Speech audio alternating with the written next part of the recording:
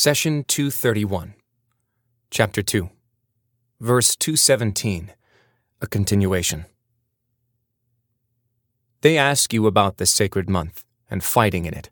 Say, fighting during the month is a great offense, but to bar others from God's path, to disbelieve in Him, prevent access to the sacred mosque, and expel its people are still greater offenses in God's eyes.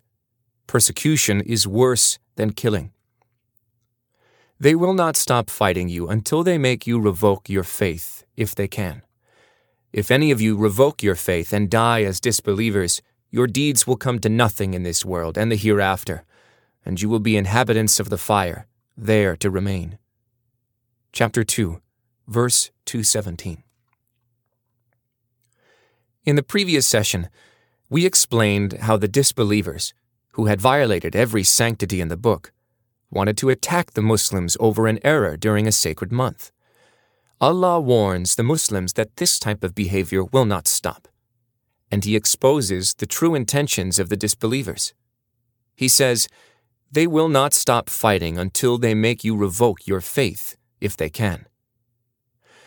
Do not think that the disbelievers will respect sacred months or sacred places. Rather, their purpose is either to kill you or drive you away from your faith. The phrase, if they can, is a challenge to the enemies of Islam, that they will not be able to achieve their goal. God continues, if any of you revoke your faith and die as disbelievers, your deeds will come to nothing in this world and the hereafter, and you will be inhabitants of the fire, there to remain. This part of the verse is similar to another verse in chapter 5. God says, the deeds of anyone who rejects faith will come to nothing, and in the hereafter he will be one of the losers. Chapter 5, verse 5. Note that the first verse mentions dying in the state of disbelief as a condition for losing one's good deeds, while the second verse does not mention death. Scholars agree that whoever leaves Islam, becomes a disbeliever, and dies in the state of disbelief will lose all of his or her good deeds on the Day of Judgment. The scholars, however, differed regarding the deeds of a person who starts off as a Muslim, leaves Islam to become a disbeliever for a period of time, then returns to Islam. This person does not die as a disbeliever. Instead, he or she returns to God's path after a period of disbelief. Would this person's good deeds before they disbelieved become worthless or not? For example, if this person performed Hajj, then became a disbeliever and later returned to Islam, would their Hajj be accepted, or would it have to be redone? Imam Al-Shafi'i holds the view that the good deeds of the person who rebels against Islam become worthless if he or she dies in the state of disbelief. But if this person returns back to Islam before death, then his or her previous good deeds will be restored. Imam Abu Hanifa has a different opinion. He says, the verse in chapter 5 is general and does not mention death. Accordingly, whoever turns to disbelief after Islam would lose all his or her good deeds, regardless if he or she returns to Islam afterward. Let's go back to the example of a person who performed the obligatory Hajj, then decided to leave Islam. After some time, this person repents and comes back to faith. Would he or she have to perform the obligatory Hajj again, or would the previous Hajj suffice? This is the point of contention. According to Imam Al-Shafi'i, this person's Hajj is not wasted by the period of disbelief if he or she returns to faith before death, because God had specified, if any of you revoke your faith and die as disbelievers, your deeds will come to nothing. But Imam Shafi'i argues that this person will not be rewarded for their Hajj. How could this be, you may ask? We answer that Al-Shafi'i has turned our attention to something that many people overlook. Hajj is a pillar of the pillars of Islam.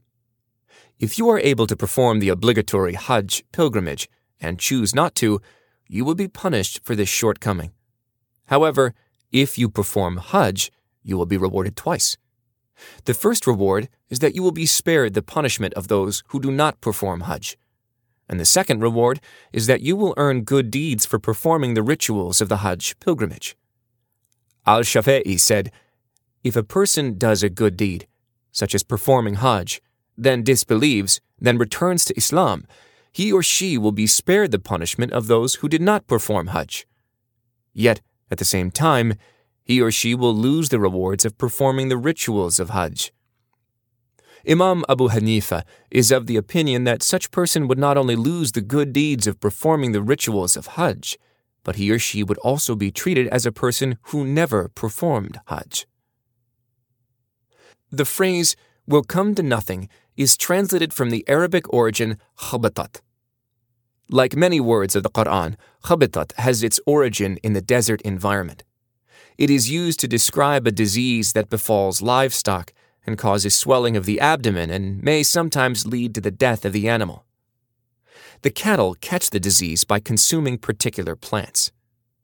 Prophet Muhammad, peace be upon him, said, "Some of the plants spring produces can cause death by swelling, or almost cause it." The Prophet is warning us that evil may be mixed with good, as in the example of some poisonous spring plants that attract grazing cattle. People falsely assume that the cattle are healthy because it looks well fed with full stomach, only to realize that it is a swelling caused by a disease. Similar are the deeds of the disbelievers. Their deeds may appear to be good, but turn out to be worthless on the day of judgment. Some people ask, is it conceivable that a person who comes up with an invention that saves thousands of lives would not benefit on the day of judgment? Could great inventors and researchers that helped humanity end up in hellfire if they are disbelievers? We answer that you earn your reward from the one you worked for. If, for example, you work as an engineer for BMW and you design a great new safety feature, would you expect to get a salary from Mercedes-Benz or Pepsi? Of course not. That is not who you worked for. Let's apply this concept to great inventors who happen to be disbelievers. Did they come up with all these inventions while keeping God in mind? Or was humanity, money, and fame their goal? These inventors have received their reward. They have university halls named after them. They have statues and books commemorating them, and some have earned great wealth. They should not expect a reward from Allah if they did not seek and do their work with Him in mind. God says, "But the actions of the disbelievers are like a mirage in the desert. A thirsty man mistakes it for water, but when he reaches it, he finds it to be nothing at all, and he finds God there. He will pay him his account in full. God is swift at reckoning." Chapter 24, verse 39. Every believer must strive towards discovery, invention, and the renaissance of the Muslim world. Muslim scientists must be beacons energized by the light of faith, and should not let others beat them to discoveries while they lounge around. Islam encompasses both moral values and worldly affairs. It is a religion of science and progress, and it guarantees for those who practice its teachings the happiness in this world and the rewards of the hereafter. This brings us back to the verse. God says, "They will not stop fighting you until they make you revoke your faith if they can. If any of you revoke your faith and die as disbelievers, your deeds will come to nothing in this world and the hereafter, and you will be inhabitants of the fire, there to remain." An upright person who strives for a fair and peaceful world is in harmony with Islamic principles. On the other hand, the same principles of faith become an obstacle and a problem to those who want to steal the sweat and efforts of others. They would do everything they can to turn people away from proper faith.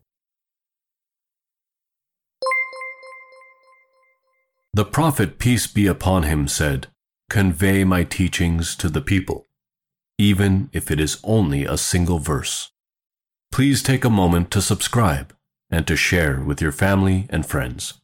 Visit us at www.qurangarden.com.